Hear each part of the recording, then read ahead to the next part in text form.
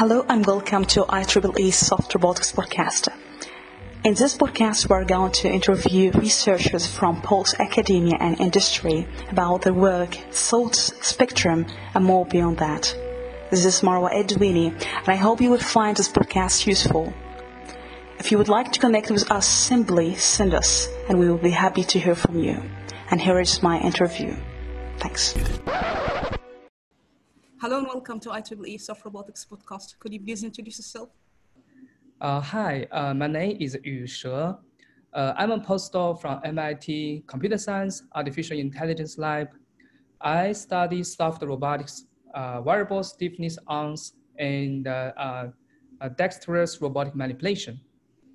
Thanks so much for joining us. I would like to go back when you were a child. Do you have any memories where you're interested in science or technology? If you remember any memories about that. Yes, when I was a child, I'm super excited about the general science and the technology. One example I remember is about electronic components. I liked to catch eel for food during the summer in the evening, and I needed to take some flashlight to find the eels. So I have a bunch of flashlight, and some of them broken, because they are lack of the battery is lack of sulfuric acid. So I just disassemble the broken flashlight and get this battery and refill the sulfuric acid. And then I put a circuit to connect all of this battery and to reassemble a super powerful flashlight. This is one example. Another example is mechanisms. I'm also very interested about these mechanisms. When I was a kid, I liked the toy guns, the BB guns very much. And I have a very big box of the toy guns. And some of them get broken because one part is more function.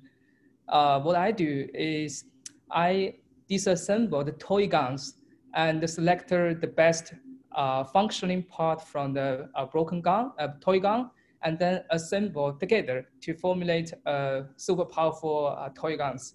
Wow. Generally, I like this kind of mechanisms and circuits very much. And I dreamed to be a scientist when I was a child.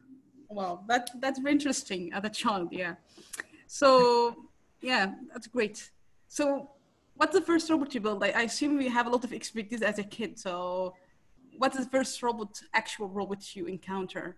The first soft robots actually I built in my PhD study, but I have a lot of experience about autonomous control system close to robotic systems during my undergraduate study. When I was a sophomore, I like these microcontrollers, electronic components very much. And I have a lot of these electronic components. I bought these components in my apartment, and I just tested. One day, I bring a big box of these electronic components, microcontrollers, to the associate chair of a department, and I told him I want to apply for a project, and I showed him my passion, my experience, and he agreed. So I get the first project with 5,000 Chinese dollars, which is built for a control system to control the water quality for fish tanks. Basically, it has a microcontroller, has a few sensors like the sensor for pH value, temperature, dissolved oxygen concentration, and it has a few actuators like the air pump to add the dissolved oxygen, and another actuator for the valve to control refresh the water. So it's basically an automation control system with microcontrollers. This is how I get started with this the journey. And since then, I just very super excited about this automation control system. And the first robot I built is during my first year PhD study at Ohio State University. I built a soft robotic hand with 5 fingers. Each finger has embedded shape memory alloy actuators and piezo electric transducer flexure sensors for feedback. So yeah, both of them I feel pretty cool because I can program either the software or the hardware, the material. I can program them and they will react to the external stimuli according to my plan. So I'm super excited that it just kind of opened a new door for me. I feel very excited about this kind of systems. I can feel the passion, of course, from your words. But I would like to stop again for how you encounter soft robotics, since you say that you have been building for finger actuators. But the first encounter for soft robotics, how you came across soft robotics? The first time, it's still in my PhD study the first year, because I talked with my advisor, we are going to build a robotic hand. We knew the next generation robots will have physical interactions with human, and we want to make sure the hand we made will be safe. So I discussed with my advisor, maybe we can make something soft instead of like a traditional reach the fingers, reach the hand. So we say, okay, maybe we can try something soft. Yeah, that's how I get started with the soft robotics. Yeah. Great, yeah. So if I ask now from your expertise, how you would define soft robotics? There are a lot of definition, but what is the best definition from your expertise that you can tell us about? In my perspective, it has two major things. First, it has to be an intelligent robot system that has like actuators, sensors, controllers, can automatically respond to the environmental stimuli. Second, it should have a large mechanical compliance, and it can deform significantly, but still well functioning. So yeah, that's my feel. Yeah. That's great. So if I ask you again for this question, I think is very important for student. What is most important question you have to consider while you work with robotics? If you're in research, what's you think the most important question you have to fully consider? Yeah, that's a great question. I think this for a long time. Actually, I thought this. I feel one of the very big problem is to find the correct applications, the right applications, because soft robots, for sure, it brings a lot of great advantages like safety for interactions, friendly to the environment, but it cannot solve everything. It has some limitations. We need to find the correct application. I feel some people study the medical care using the soft robots. I think that's a great start. Yeah, and we need to specify the right applications with soft robots, and I think it's important and difficult. Yeah. Yeah.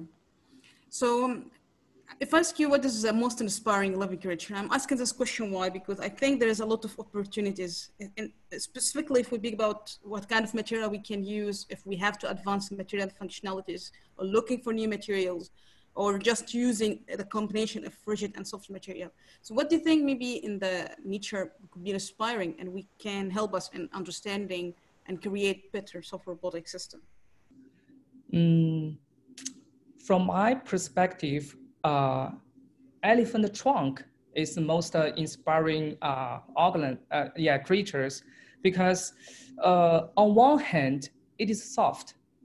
On the other hand, it is super powerful. It's very strong. I think the soft robots should follow this kind of category. We build some robots which is soft enough for safe interactions with human. On the other hand, it should have the capability to do some challenging tasks. For example, at least we can have the robots pick up some objects and place it somewhere else. Yeah, just kind of a pick place task or assembly task that require the manipulator can hold something. So yeah, I feel elephant trunk is great. It's soft and strong. And I think soft robots, if it has these both features, will be great. Yeah.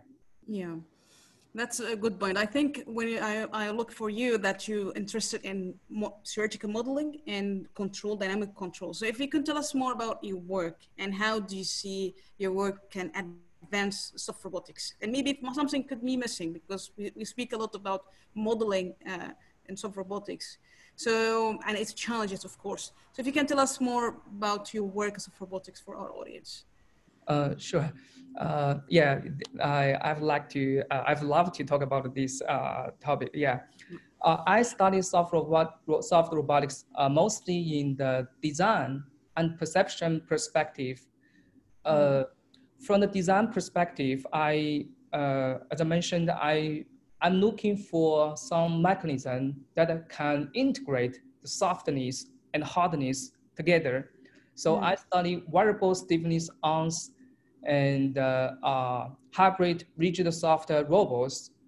For the variable stiffness arms, I designed a few prototypes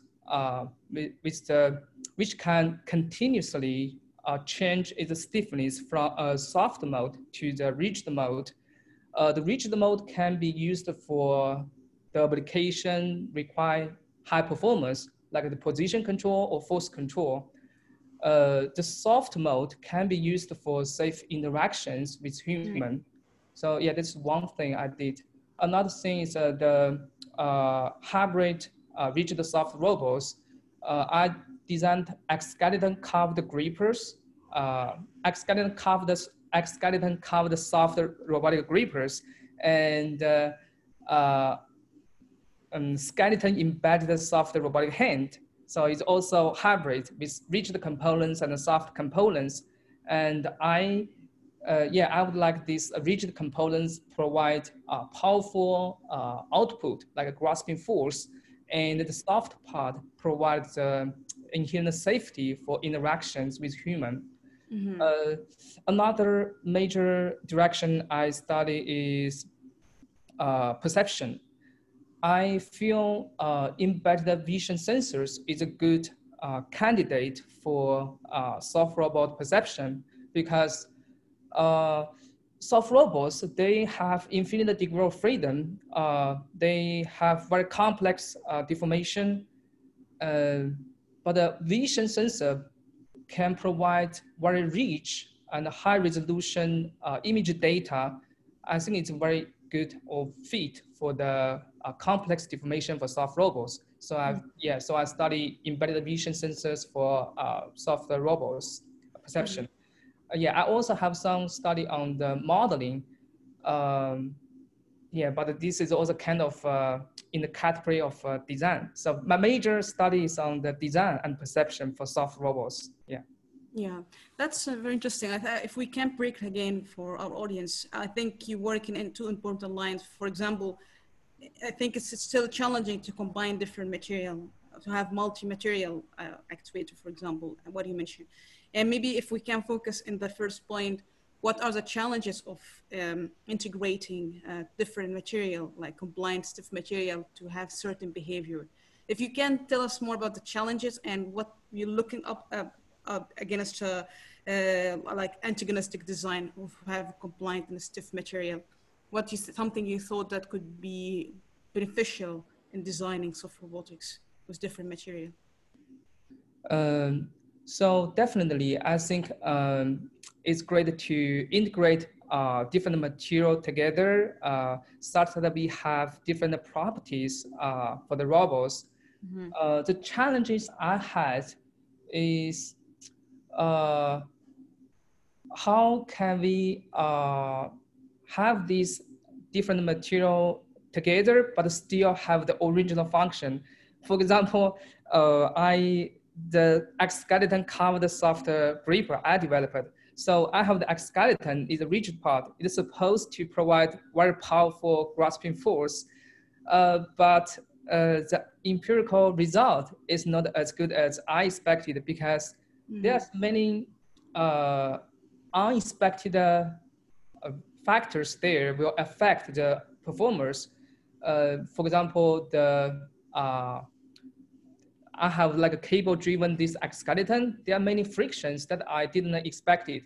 Also, the soft gel that was covered by this exoskeleton itself had some, how do you say, you can't bend in too much because the soft gel was embedded in the, fit in the exoskeleton. So it creates some resistance for the exoskeleton to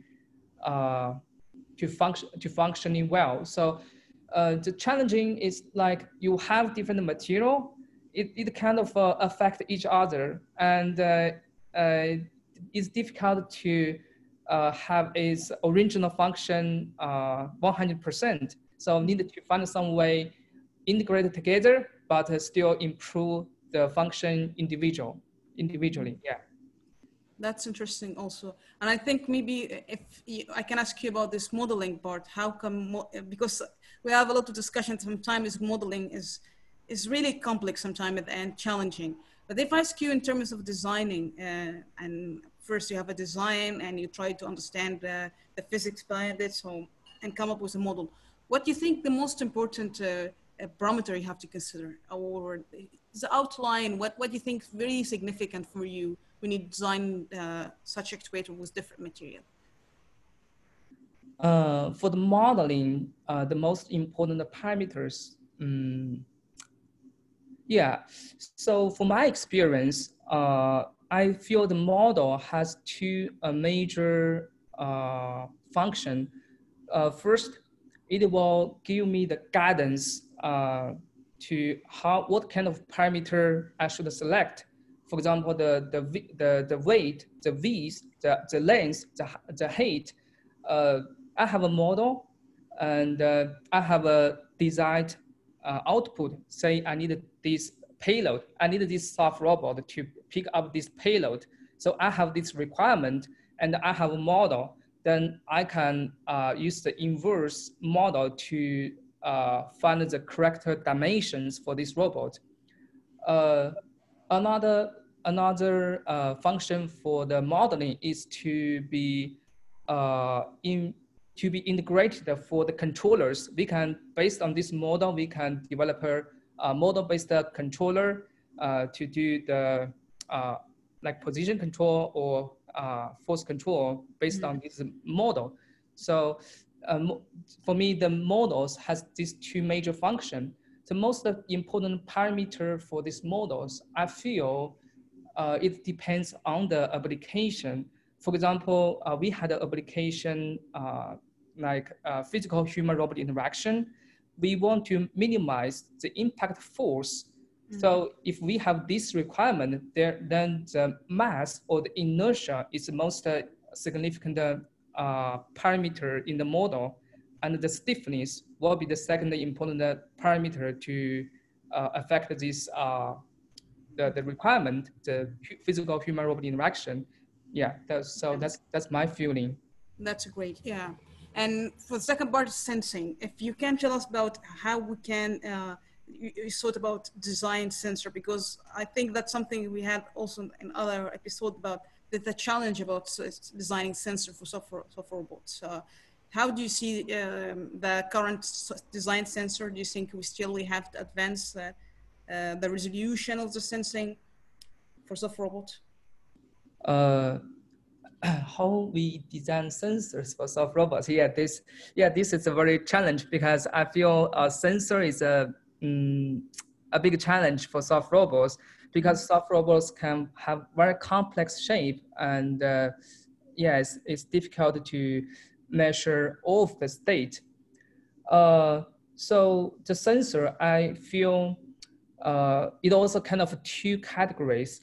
One category is some people only care about the end effector, then we can, if we have this requirement, say we only care about the end point, the end effector, then we may have some a little bit simpler sensor. For example, kind of infrared sensor, we can just estimate the end point. For most case, we want to estimate the shape of the soft robots. Then this will create some challenges. As far as until now, I still feel the embedded vision sensor, which I'm currently studying, is one of the great potential solution for this shape estimation, because the soft robot, they may have like spatial deformation in 3D and have inflections. A traditional sensor like the piezo flexure sensor, as far as for I knew, they only provide like a constant, they can estimate the deformation with a constant curvature. If any deformation complex than that, they won't be able to provide the estimation of the shape. So I feel, yeah, vision is a good solution, either embedded inside of the soft robots, or like a global vision sensor. You can get the full state estimation for the shape of the soft robots. Yeah, that's my my personal viewpoint. That's really two excellent point. I would like to thank you for being clear about that. And I think I agree with you. I agree with that sometimes, and that's leads to another question. Do you think we're in the field, we fully understand the physics behind either smart material, or I think because that's something we ask, do you think the community have to focus for designing a smart material? Because we know there's a limitation in the current smart material like ionic conductive polymer or IBMC. But coming back to your statement, what you said earlier, I think that's a question. Do you think when we focus on the end effector, because sometimes we focus on the end effector and neglecting the dynamics happening along over the spatial domain? And of course, it would be complex if we speak about anisotropic material and highly nonlinear. So it's more complex. So maybe if we can answer the question, do you think we understand the physics behind the smart material or soft material? Yeah, I think yes and no. Okay. Definitely, we have some understanding on mechanics or energy modeling of some of the smart material, like the shape memory alloys, piezoelectric materials, and the magnetostrictive materials. Yeah, we knew the mechanics and energy modeling for this material, but it is difficult to argue that this material can represent all smart material, and it is also difficult to argue that these mechanics or modeling we learned can represent everything of this kind of material. It's just like we touched the ear of an elephant. For sure, we knew something about the ear of the elephant, but we can't say we knew everything about this elephant. So yeah, that's my feel. So I feel we have some understanding, but it's not entire. We do not understand the entire physics about the smart materials.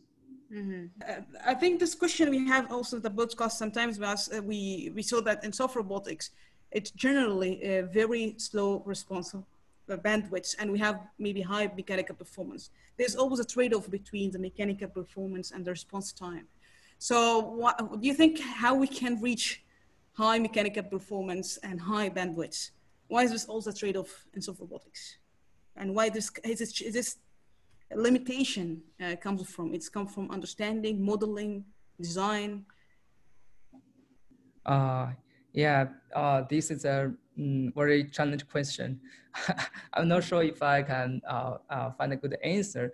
So a trade-off between the slow response and the high mechanical performance. Yeah. Yeah, as far as I know, the piezo is kind of, this piezo electrical material is kind of in this category. It provides high force, but the the performance is not good. Very small displacement, very small output. Yeah. And shape memory alloy is another example. If we are using the shape memory alloy strip, we can get a very high grasping force, but the response time is very slow. Yeah, some of material I studied before, the smart material, you have these trade-offs. I think the way we do, how we solve this problem is we add some external stimuli. So if we rely on the material itself, it has this trade-off. It's difficult to have high bandwidth and high performance simultaneously if we're using the purely material itself. What we do, we add a little bit of external material, external components. For example, for the shape memory alloy, we use the resistant wire, which we can increase the temperature very fast. And some people using the water to cool down the shape memory alloy. So by using external stimuli, we can somehow improve the bandwidth and also have this good performance. Yeah, I feel maybe we can try to add some external stimuli to overcome the disadvantage from the material itself. Yeah, that's a good point. And I think also maybe if someone is listening, maybe it could be advantageous for certain application, but I think that is something we see in the robotics and still limitation. So maybe I can ask you whether any direction you thought would work out very well, but maybe when you're doing the experiment, you see something else. I think you said that earlier, but if you can tell more about what kind of something in modeling you thought would work as you expected in the modeling, but in experiment was really surprising for you or interesting. Yeah, I think this happens a lot. But my personal experience is not in that extreme. What happens is usually I would expect this solution can provide a very good result, but the experimental result turns out not as good as I expected. Yeah, I have many this kind of experience. For example, when I designed this variable stiffness manipulator, variable stiffness arms, I briefly checked the simple mechanics, and I feel shape morphing will be a good candidate to have a very large variation of the variable stiffness. And I designed two kinds of variable stiffness arms using this shape morphing concept, but the result is not as good as I expected. The major reason is the mechanism to do this shape morphing will destroy the boundary condition that for the original setup, which I didn't expect in the very beginning. So I feel some problems just hiding somewhere before you actually dig into the problem. So yeah, that's one example. Another example is just, as I mentioned before, for the exoskeleton covered softer robotic gripper. So intuitively speaking, I feel the exoskeleton, which is a rigid part, should provide very powerful grasping force, but it turns out it's not as large as I expected, although it is still good, but not as high as I expected. The reason is like they have many frictions in the system, and I didn't expect it in the very beginning. So yeah, I think these kind of things always happen. I have very high expectation for this solution, but the result turns out not that good, but still kind of work. Yeah. Yeah, that's great. And I think maybe student ask us a question again about the modeling, because you work in that. Which level of modeling do you think in soft robotics we have to go for?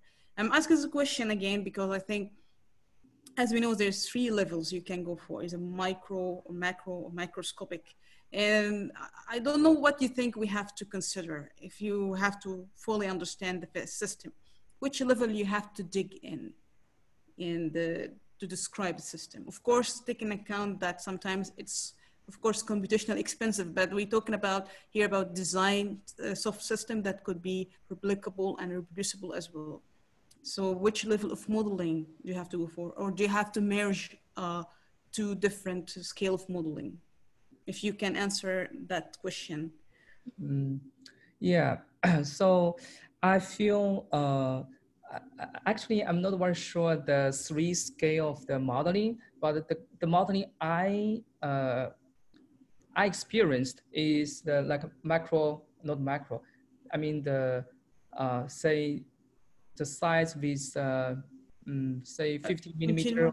Yeah, but style I experienced a lot, and I feel it is very helpful for me. On one hand, we can design the soft robots based on this model, because whenever you give me some requirement, say you want to have this payload, you want to have this performance, you want this robot can provide how much force you need, then I just have this model to calculate the parameters I need to design this robot, either the inertial material of this robot, the stiffness range, the mass range, or the width, the length, the cross section, something like that. If you have this model, then you can, whenever a requirement given to you, you can design a robot accordingly. And also, as I mentioned before, it also can be integrated in the controller to do model-based control. I feel at least in this level, I feel it is very helpful. Yeah. Yeah, I agree with you. Yeah.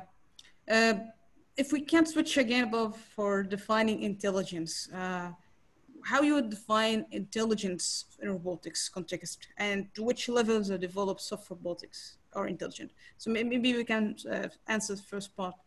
What do you think about intelligence in soft robotics?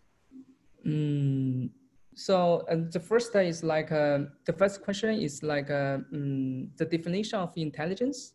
Yeah, from your perspective. I see. That's something you consider. Yeah, it's intelligent robots. Yeah. Yeah, got it. I think people have different opinions about intelligence, and mostly I feel there's two categories, including the artificial intelligence and the mechanical intelligence. If we are talking about the artificial intelligence, I think it will be a robotic system has the ability of reasoning and perception, reasoning, and updating itself, and it can formulate the solutions automatically to respond external stimuli, even there's some uncertainties and unseen situations. For the mechanical intelligence, based on the material, the articles I read before, my understanding is it a little bit downgrades. The mechanical intelligence is that a material or mechanism can be programmed with the hardware prototype instead of the software algorithms. So the material or the mechanism itself is able to respond to the physical stimuli. Yeah, this is just my personal viewpoint. Yeah. That's interesting. Again, thank you for being clear about that point. And I think maybe this question is related here about, do you think, as you said, mechanical intelligence, and do you think in the community we have to move from using passive material to more embodied intelligence? So if we have mechanical intelligence, do you think that's something we have to focus more in the community? Actually, here, even the embodied intelligence, I feel people have different definition. I feel at the MIT here, when we talk about embodied intelligence, they're talking about the software, they're talking about the algorithm, but I feel somewhere else, they're talking about the embodied intelligence is like physical or mechanical intelligence. So I'm not sure which one are you referring to. Yeah, I think of the basic idea, if we have the brain and we don't have the body, and if you have a brain only without body, you can't function. I think this integration between our bodies and brain, and I think that's a good example for embedded intelligence.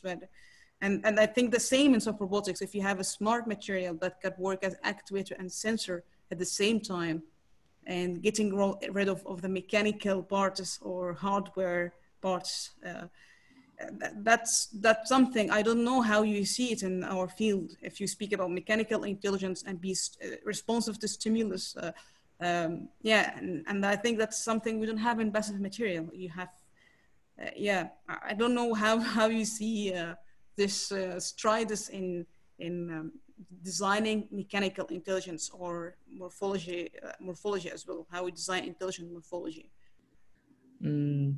I feel actually both important. Either you can achieve the function by like the brain or the body. I feel both of them are important. And if they have question, both can solve this problem, then I feel maybe select the one that easier to be implemented. Yeah, I do not have like a preference to each one, but I feel, yeah, whenever or whichever easier to be implemented. Yeah. Yeah, yeah. And for the emotion, do you think that's something, because I don't know what your thought about that design robot that can feel pain. And we discussed this in the podcast as well, that pain is something we can't really explain. It's just, I think it's personal experience. You can feel pain of other people. So do you think that's something true, that we can make robots can feel pain? I Or think so. emotions in general? Yeah. I think so. One thing I'm currently studying is the embedded tactile sensors. Yeah, one thing we want to use this tactile sensor to mimic how the human fingers, the perception of the human fingers. So that's of course, first we need to have a good sensor. Second, we want to have enough data to uh, to training the emotions. And I feel, yeah, I think that if we have enough data, we have this good sensor, we can have the emotions trained in the robot to feel either pain or temperature, or feel, yeah, feel the environment from the sensor. I feel I think it's possible. Ask you for the sensor again. I think that's something interesting for our audience as well. Do you think that's something, if selection for the sensor, for example, if you want to design sensor can feel the emotion, what kind of sensor do you think we can design?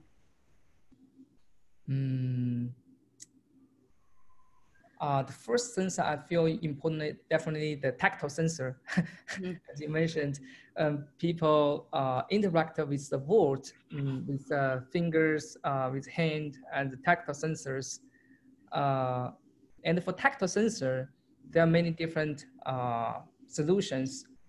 I'm currently studying the embedded vision tactile sensor, and I feel this is a good one of the good solution. Other force sensor people use like array of like force sensor also has some advantage, like the high bandwidth. So for me, I still prefer the embedded vision sensor for, I mean, tactile sensors with embedded vision, embedded cameras. I feel it's a good interface between the robot and the environment. Yeah. Great. So for nonlinearities, do you think that what kind of nonlinearities we have to keep or remove? And I think that's the question we ask, and I'm curious to know what your answer about nonlinearities and soft robotics. Tend to bring opportunities, and maybe it could be detrimental for soft robots. So what kind of nonlinearities you can keep or remove for soft robots?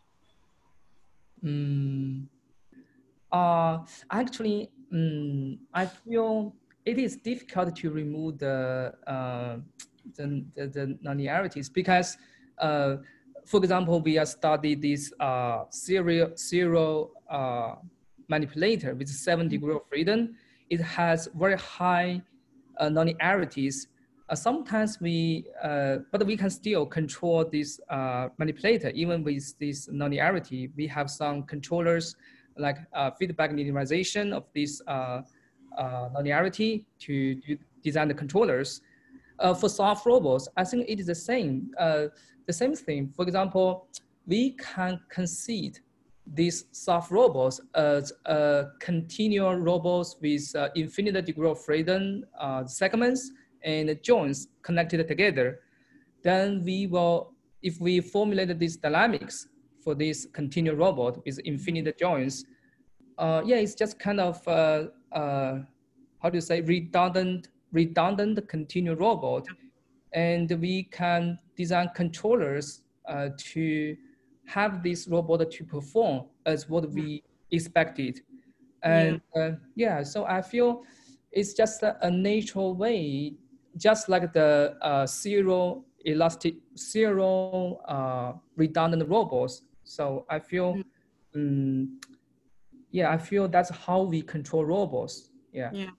I think that's a good point as well. And I would like to mention again, we had the first of robotics debate and with the title about how the controller can get the task done without destroying the natural dynamics, and whether we have to advance the traditional control techniques we have, and how could be morphology computation can advance the control design.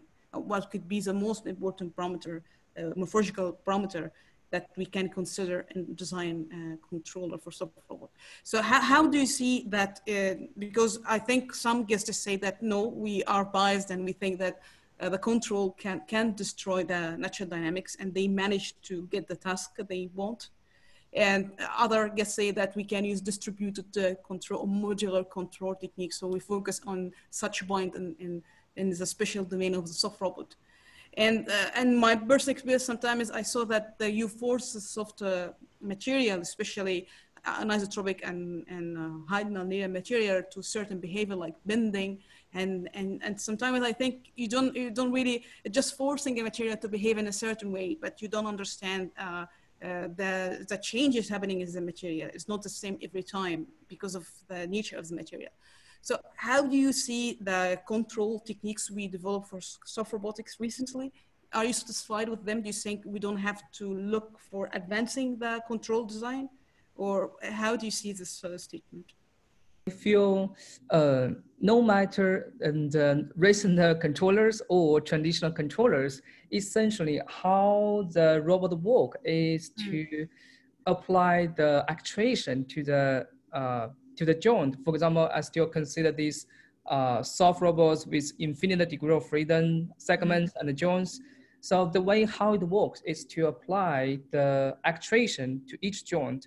So in this sense, I feel there's no significantly difference between the traditional controllers to the and the recent controllers, distributed controllers, because both of them apply the actuations to the joints. And I don't think it will, I mean, the word destroy may be not appropriate. For sure, the controller will affect the dynamics, nature dynamics for soft robots, because we can use a simple parameter to consider the nature dynamics, which is the nature frequency. The nature frequency is affected by the configuration, the stiffness, and the inertia of the soft robots. If we apply very high gain on the joint, the robot becomes very stiff, then the nature frequency increase or affected. So the nature dynamics of soft robots get affected significantly, for sure. But I think that's the way how we control robots, just like the traditional robots, as I mentioned, the redundant serial robots, that how we control this kind of robots, we can modulate or tune the control parameters. We can design controllers to make sure the robot, the soft robots can still perform as like a pretty passive way, or like the very nature way. Yeah. Mm-hmm. That's Thanks. my, yeah, that's my personal feeling. Yeah. Yeah, thank you for this answer. Yeah. And if I ask you, what is the biggest technological roadblocks for soft robotics in short term and long term, from your expertise? So for the short term, I feel the precise control is one of the challenge, the barriers we need to overcome, because it is important and also it's difficult. Uh, for precise control, we usually, I mean, for control of the soft robots, we either use like a model-based controller or sensor-based controller, but neither the model or the sensor is easy for soft robots.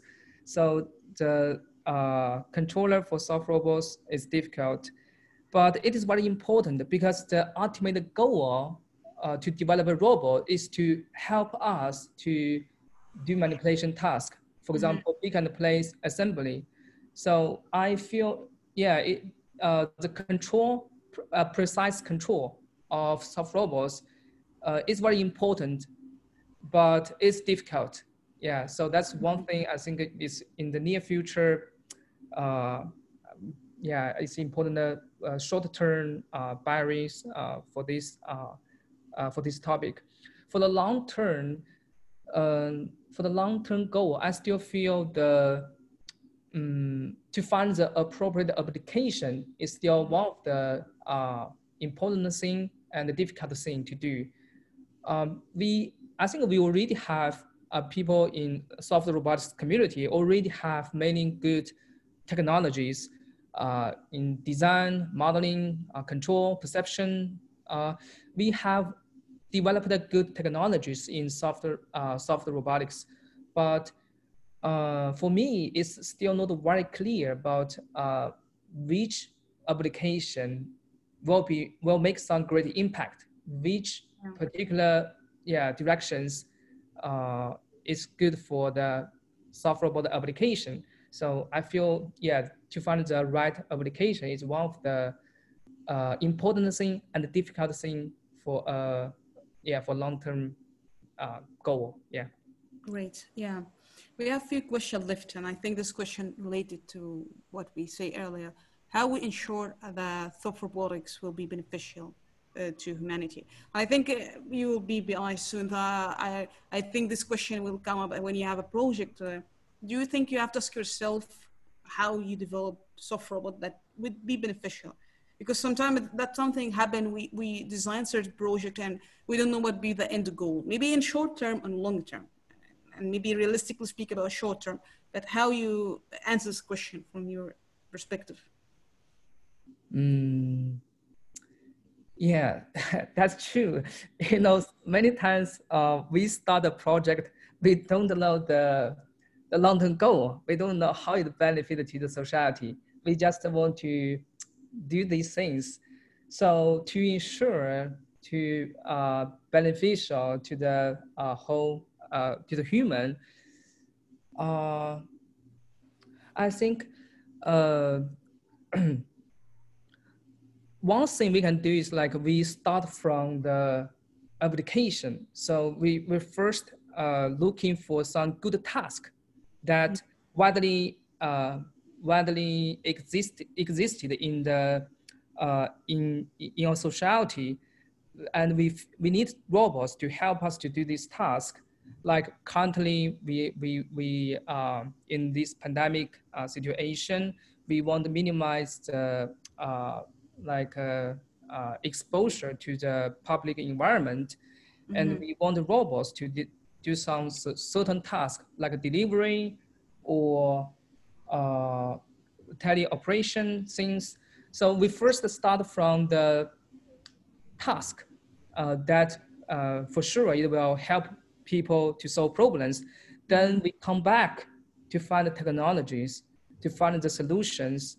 Then this is one way I think it will make sure it will be beneficial to humanity. Yeah. That's a good point. Yeah. So I think this question is also related. Do you think universities, research group, and funding agency follow Pasteur's quadrant, where knowledge this is a rule. I think Professor George Boyd mentioned that, and I think that was very interesting. Do you think that when we have the funding and as a university and research group, we combine the knowledge and solution, because sometimes it's a product driven or technology driven, the whole project. How do you think about that? According to my experience, I feel it is true. It has both technology and application. From my experience, either some project may start from fundamental research, and at some point, we were looking for applications to solve actual problems in our daily life. And sometimes some other projects starting from looking for the particular task and then come back to find the solutions, find the technologies.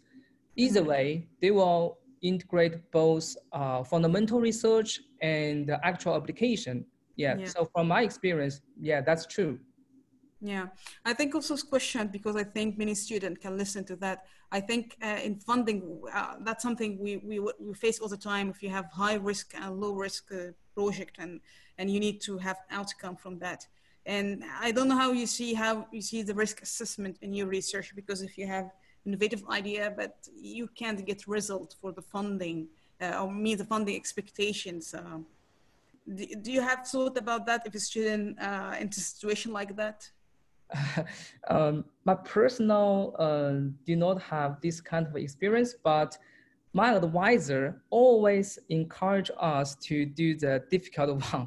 So we have two potential solutions. One is kind of, for sure, we can get some result, but maybe not that decent. But another solution will be very difficult. But it's maybe theoretical based or physical based, and you definitely, you potentially get a better result. If that's the case, my advisor will definitely suggest us to do the difficult one. Yeah, that's my personal experience. Okay, that's interesting. Yeah. Yeah. Yeah. So maybe this question from a student as well. If a student is interested in having a startup about software robots, do you think it is visible for maybe, if we speak about it recently, you can launch a product behind software robotics? If you pick an idea, do you think this something could be visible to have a startup? Actually, sorry, I didn't get very clear about this problem. You mean more visible means it's possible to get a success? Is this you? Yeah. Yeah. Oh. Yeah, I think it's possible as long as we have a good plan. Of course, my personal experience has no.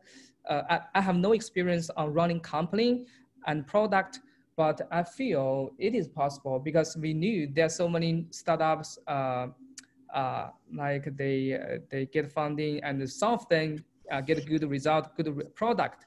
So I think one important thing is the important thing to make the good product is to say, for sure, to find the actual need for the market. And then you make a good product, say you concede everything together in the very beginning, say including design, perception, control, planning, everything together, and find the actual need for the market. I think it's possible to make successful startup. Because I saw many either friends or colleagues, they are starting from zero, start from like they graduated with a PhD degree and they find some very interesting ideas and they get some startup and get some funding. And now I think some of them successful. So I feel it is possible. Great, yeah. So we have 3 questions left for this interview. Do you think ego is important for the researcher? No, I don't think ego is important. I feel diversity and inclusive are very important. I knew many successful researchers are very humble, inclusive, and have very diversity group, and they are big names, and they are very successful researchers in the field. For example, my advisor, my current advisor, Ted Edison, he's a highly respected researcher in the field of vision science, but he is super humble and inclusive. He always encourage us to explore new solutions, new ideas, and always support us in all aspects. And he's a successful researcher. So yeah, I don't think ego is important. Great. I agree with you. So if I ask you, what are the most important quality you have gained while being in academia and something you have to maintain for your upcoming journey as well? One thing I learned from my experience is just do it. Don't think too much. Yeah. Because many times I have too much concerns and considerations before I get started. For instance, I'm afraid the design I proposed is not the best one. I'm afraid the solution I proposed does not fit the actual applications. I'm afraid of this, I'm afraid that, I get stuck. So later I figured out, don't think too much, just do it. And I will have better understanding and a better sense after I get started. I think we needed to accept that the first version of the work won't be perfect. So yeah, that's one of my thoughts. Yeah, I really, I'm strong advocate for this advice. I think that's the most important quality you have to have in life. Yeah.